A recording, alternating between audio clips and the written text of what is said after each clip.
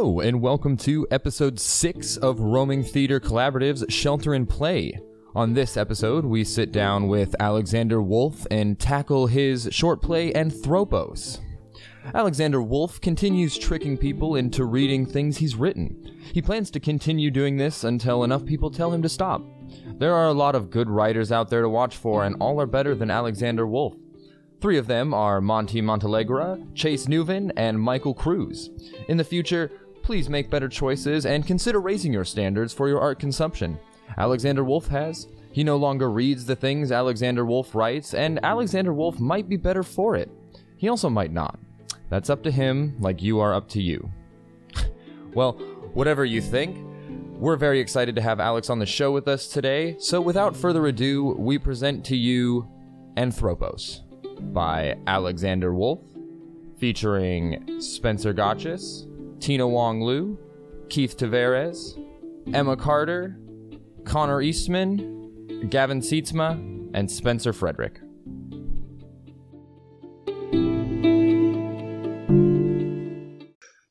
Scene 1, The Heat. 2 shirtless men walk on stage and sit down. One has a water bottle, which he swigs out of and passes to the other man. It's a hot one today. Goddamn right. I haven't seen one this hot in a while. Not for a few years, at least. You know what I want to be right now? What's that? Cold. Cold? Cold. You shitting me? Well, I ain't. Know what? What? I could stand to be cold myself. No kidding. No, not a bit. Cold. Frozen even. Frozen. Whew. Now that's the dream. Well, it is at that. The 2 men each take a drink again and then spontaneously kiss each other. There is a slight pause. Whew. Cold. Frozen even.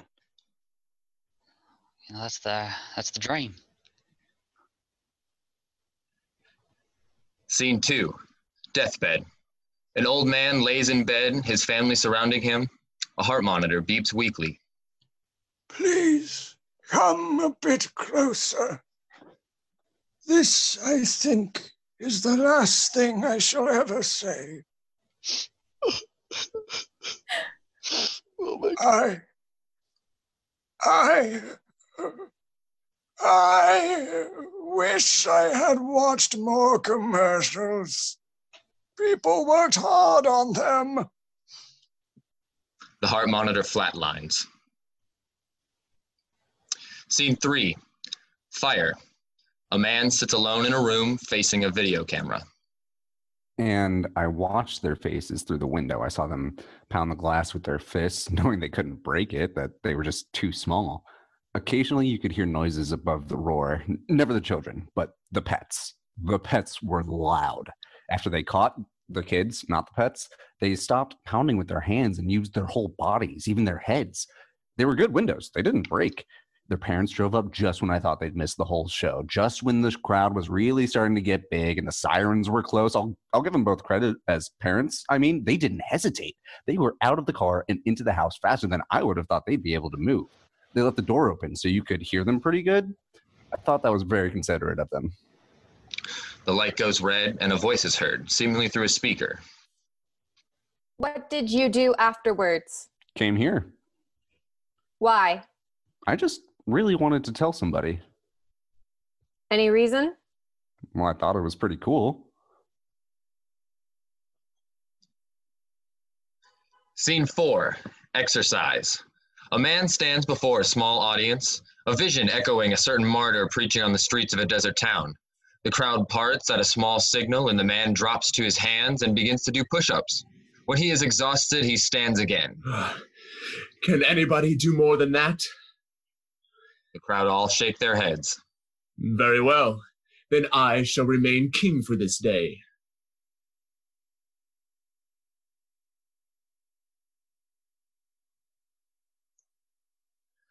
Scene 5, School Marm. A teacher stands before her young, very excited students who sit in the floor in front of her in a half circle. Mr. Jenkins says, Hey! hey, hey, hey, Hey! And he gets in the old, Beat up. Beat up! run-down Rusty. pickup truck. Vroom. And he pours his Beer. Beer. into his soda can. And he drives home. Screech! And when he walks in the door, his wife says, The kids all push one small girl into the middle of the half circle. You lying sack of shit! and Mr. Jenkins says, All the rest of the children get into a line, and one by one, each hits the small girl very hard. Hey, hey, hey. Hey, hey, hey. Hey! Hey! Hey! And so on. Eventually, the small girl crumples to the ground. When each kid has gone through the line, they all form the half circle again and sit. The small girl cries softly on the ground. and when Mr. Jenkins is all done with his fun, he never forgets to say, I just I love love you. you so so much.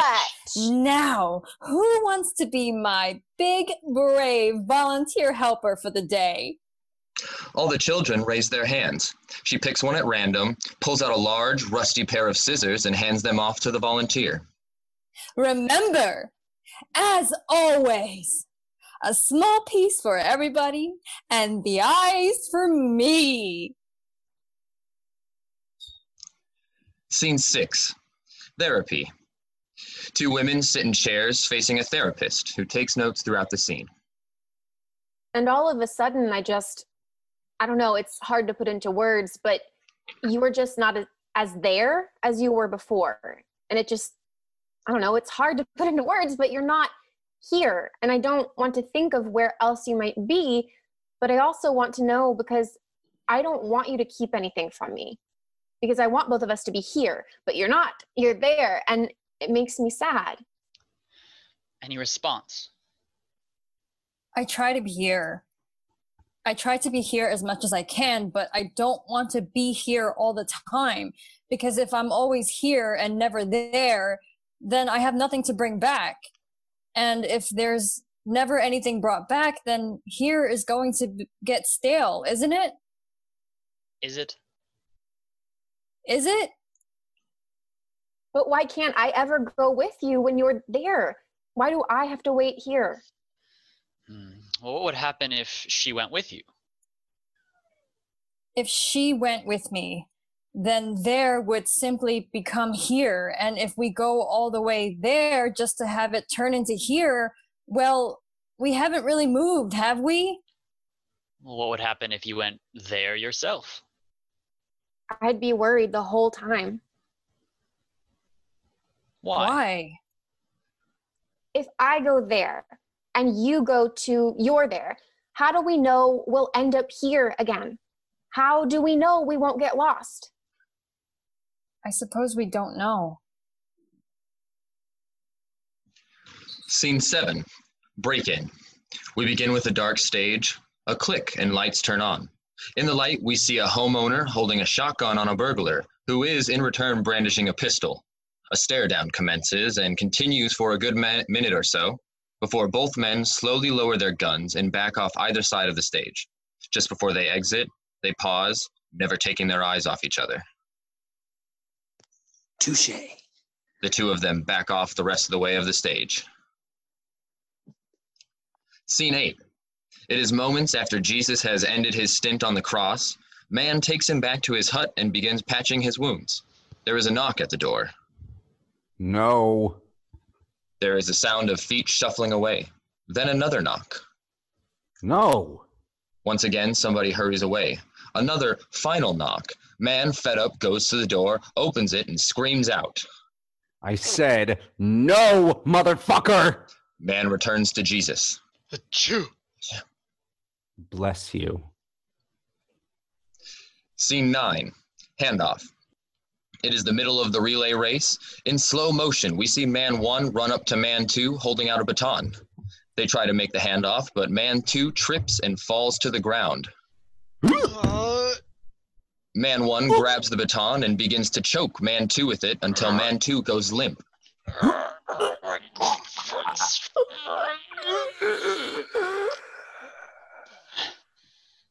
Man 1 pulls out a Sharpie out of his pocket and signs the baton and lays it on the ground next to Man 2. Scene 10. Dream, sweetly dream. A man in a suit walks onto the stage. Thomas. Thomas walks onto the stage. Yes? Welcome to your dream, Thomas. Thank you. You're very welcome, and I appreciate you being so polite. I don't come across many polite people. That's not to say that there aren't a few, but the majority, well, you get my drift. Yeah, people suck. People suck. Ah, how nearly eloquent. I love it. Couldn't have put it better myself. Can I get your name, if you don't mind? I'd give you mine if I had one, but I don't, so I shan't. Oh. Not much use for one, you see. Why is that? Well, I used to make up something whenever somebody asked, which happened pretty rarely because, as you said, people suck. But everybody just eventually kept calling me the man, so I figured, what's the point? So you prefer the man? It doesn't much matter. A small noise. Maybe a bell, maybe a bird, maybe a laugh. The signal! It begins. The dream? The dream. Or dinner. Or both, depending on the vantage point. It's all perspective, you know. Yeah, you've lost me. Or if you really wanted, you could call it justice. But that term is also so wrapped up in perspective that it doesn't really, well, some accidental humor here, it doesn't really do itself justice, you see. Jesus, what did I eat before bed? Burger and fries, if I'm not mistaken. How do you know that? It's a dream, Thomas. It's all in your head. So I know everything you know, right? Right. Wrong. In fact, there is something that I know that you don't. Something important. What's that? Let's play a game, huh? I'm going to say 2 words, and you're going to tell me what they make you think of, okay? Okay. Let's see. The first word is ceiling. Ceiling. Thomas, what do ceilings make you think of? There isn't a ceiling. Oh, you already know what I'm talking about, don't you? And you're trying to hide it. You're so sweet. I'm a little confused. Oh, no, not yet. You will be, though. The second word, Thomas, is Benjamin.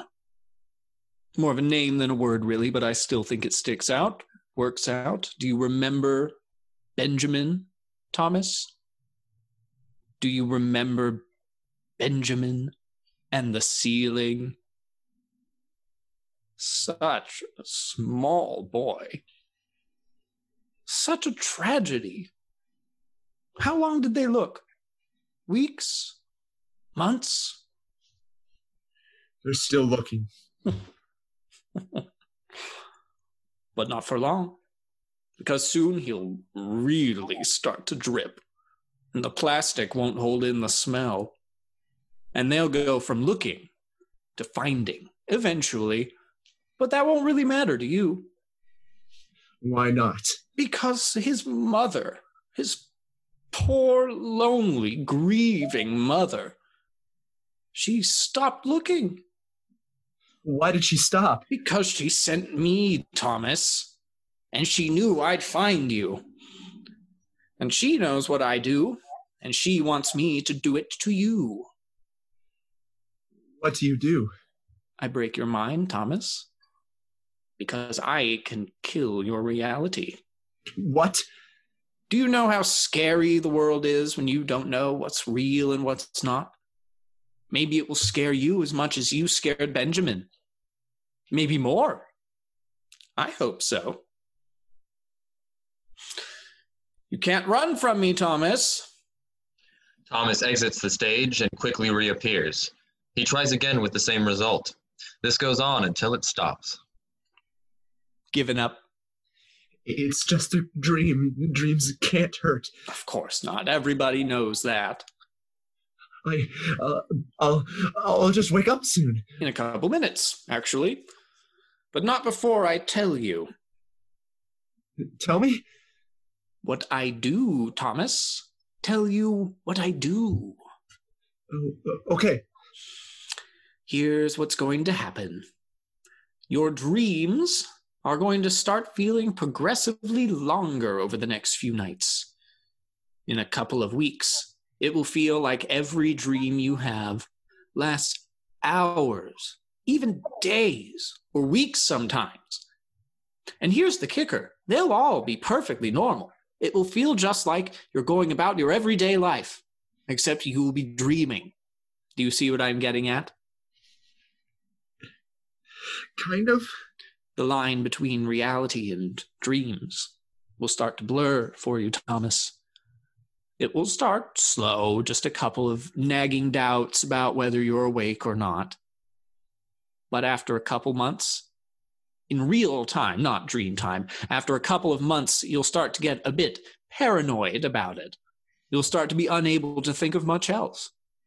And then it gets really fun, because for one night, just one night, you won't dream at all. But will you even notice at that point? Will you? Thomas? Jesus. Eventually, of course, you'll kill yourself. But what if it happens that you kill yourself in a dream by accident? You'll just wake up. And then you'll go thinking that you know for sure that you're awake, and the whole thing will stop, and you won't dream at all for a long time, months even.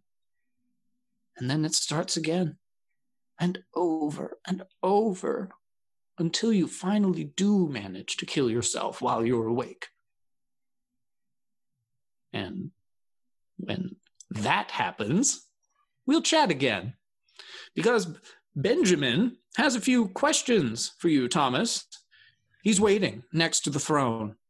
Not the one upstairs, or even the one downstairs, but my throne. Behind. In here. The man touches Thomas's forehead with a finger. We eagerly await your visit, but we'll have to be patient. For a while, at least. Goodbye, Thomas. Remember our little talk, if you can. Of course, dreams have a way of just slipping off into the ether in the light of day, don't they? Oh well. See you soon. The man leaves. Thomas is alone on stage. He begins to cry. Very softly, but gaining volume, we begin to hear the sound of an alarm clock. End of play.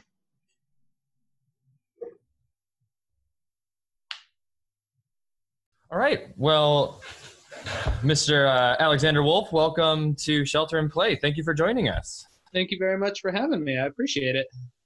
Yeah, it's always a pleasure. We had quite a good time getting the cast of characters together for Anthropos. So. Yeah, I mean, however you want to pronounce it, you know, the play is pretty clear. You do your thing with it. Yeah, we definitely tried to embrace that and have a little bit of fun with it. Oh yeah, there's a little bit of fun to be had. Oh, there's quite a bit of fun to be had. This is one of our crazier scripts. We've had some wacky scripts, but this one is just everywhere, and it's so great. I love how weird you can get with it, and you open it up to it. Like, I love that acceptance that you write at the beginning of, hey, take and do what you need to. Yeah. It kind of reminds me of a bunch of like A/B scenes from, you know, acting back in college and high school, just like the ones you haven't done 1,001 times. Yeah. What was the inspiration for the piece? I was lucky enough to be cast back in my acting days in a play called Love and Information by Carol Churchill. Ah, yes. Which is just sort of it's a loose conglomeration of scenes, and the way our director, Jay Chipman, set that up was we would do them in slightly different orders every night. We each were only identified by a number. So a few times throughout the show, the audience would roll dice, and like a couple of people randomly chosen would come down and do a scene that like we all had memorized both sides of. And, you know, you had people running around the building. It was done kind of sort of in the round and kind of sort of not. And it was just, it was kind of a free for all, but it led to a lot of creativity if you were willing to embrace that. Yeah. That's a cool way to approach something. Plus, you don't have to worry about like, hey, you know, what's a through line or anything like that. Like, just get it over with. Right. It's all, and it's, you know, variations on a theme, really. Yeah, exactly. And that theme can kind of be chosen by whoever's doing it too. You know, you can kind of bend all of them to that same vision. Yes, I've seen Love and Information before. That production sounds much, much more interesting than what I did. The production I saw was very static. It really played on the variations of love. It was like, you know, just vignettes of like different kinds of love. That was kind of the direction they had decided to take it. Yeah, I can remember in ours, it's the only show I've ever been a part of that used sort of technology and like phones and communication as a part of it. So the audience was encouraged to have their phones out, to like video, to, you know, tweet things about it. And I mean, that leads to, you know, if you know your lines and you're backstage for a bit, you're going to get a little bit bored. So it's like you start sending, you know, dirty emails to your professors that you know are there that night and stuff like that to really make it an immersive show and a once-in-a-lifetime experience. Absolutely, man. So how does it compare to some of the other work that you've written or, you know, tackled? It's a heck of a lot more abstract, certainly. The other things that are kind of, you know, in a finished state and could be shopped around are an hour-long drama about a father and daughter recovering after like the loss of the other parent in the household. And then there's a big, long, like 2-hour abomination about one man seeking revenge on another for just the smallest little reason and attempting to ruin his life completely. But yeah, they each have their own little bit of weirdness. The longer one is kind of fun because it goes through 3 very distinct stages and styles of performance. You start out very abstract with like a whole back cast coming on and providing like cardboard cutouts of props and sets and stuff like that. So it's super cheap. And then you move into like some super duper realism for the second one, which is a nice dinner scene. And then in the end, everything, like the stage is pretty much stripped bare and you get into the hyper realism of like, okay, we have 2 people that are talking. So that's all we're going to see. Right on. Yeah, just, you know, fun things to play around with. Why not? Yeah, I mean, it seems like you really you embraced the, like you said earlier, do it how you will approach in writing this one and, you know, allowing it to be performed that way. So that's really cool. It's, you know, it's a good time. I think I wrote somewhere in there, it's like art is never still or art is never static, right? So if you try to keep your stuff the same, you know, no matter what, eventually it's going to become like the 18th production of Romeo and Juliet everybody's seen, where it's like 3 of those productions were really good, but 15 were absolutely forgettable because it's been done, you know, a billion times. Well, it's that whole approach of make your point, say what you're saying, get the hell out. You don't need to hammer it. If your audience is paying attention, then you don't have to hammer it in.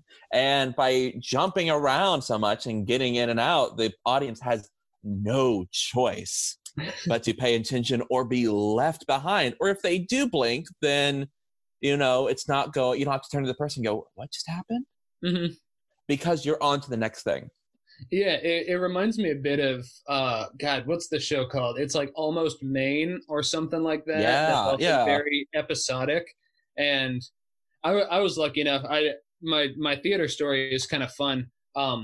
My mother taught at the college that I ended up going to for like 15 years. So when I was a kid, I used to go to Nebraska Wesleyan theater productions and be like, holy cow, like these people are movie stars and they're right in front of me.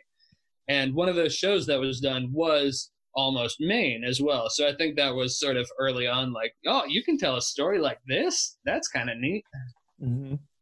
That's the neat thing about theater, man.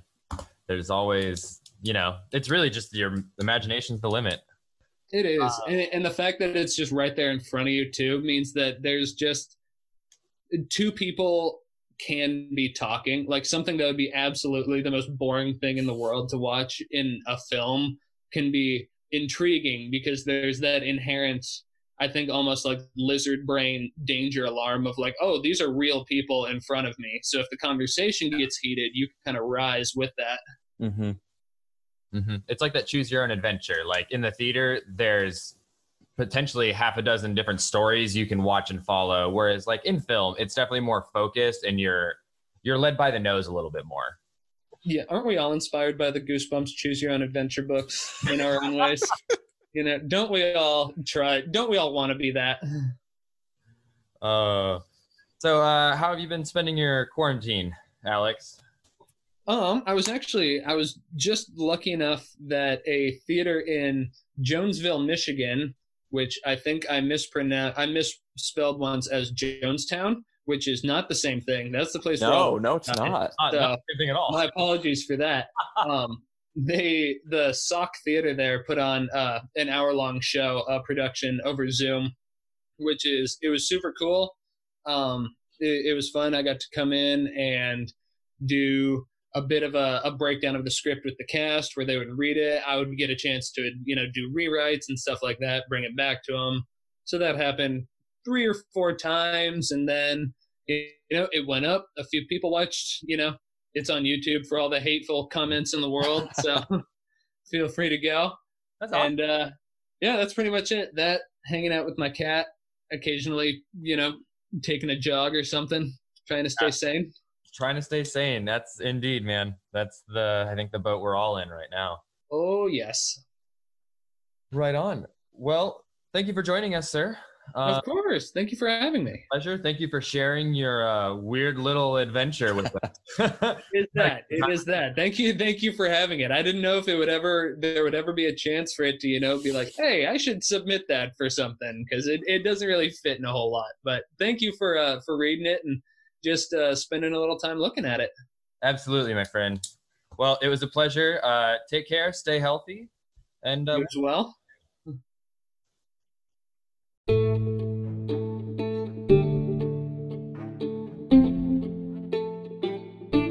Shelter in Play is a roaming theater collaborative production produced by Spencer Thompson and Lucas James Nelson. We want to throw a special thank you to Alexander Wolf for sharing Anthropos with us, and to our spectacular cast, Spencer G, Tina, Keith, Emma, Connor, Gavin, and Spencer F. If you liked this episode, check out episode 2 featuring Derek Troutwin's Fear Itself. Thank you to everyone for tuning in. If you want to stay up to date with the latest news over at Roaming, follow us on Facebook or Instagram at Roaming Theater. Thank you again, and we'll see you next time.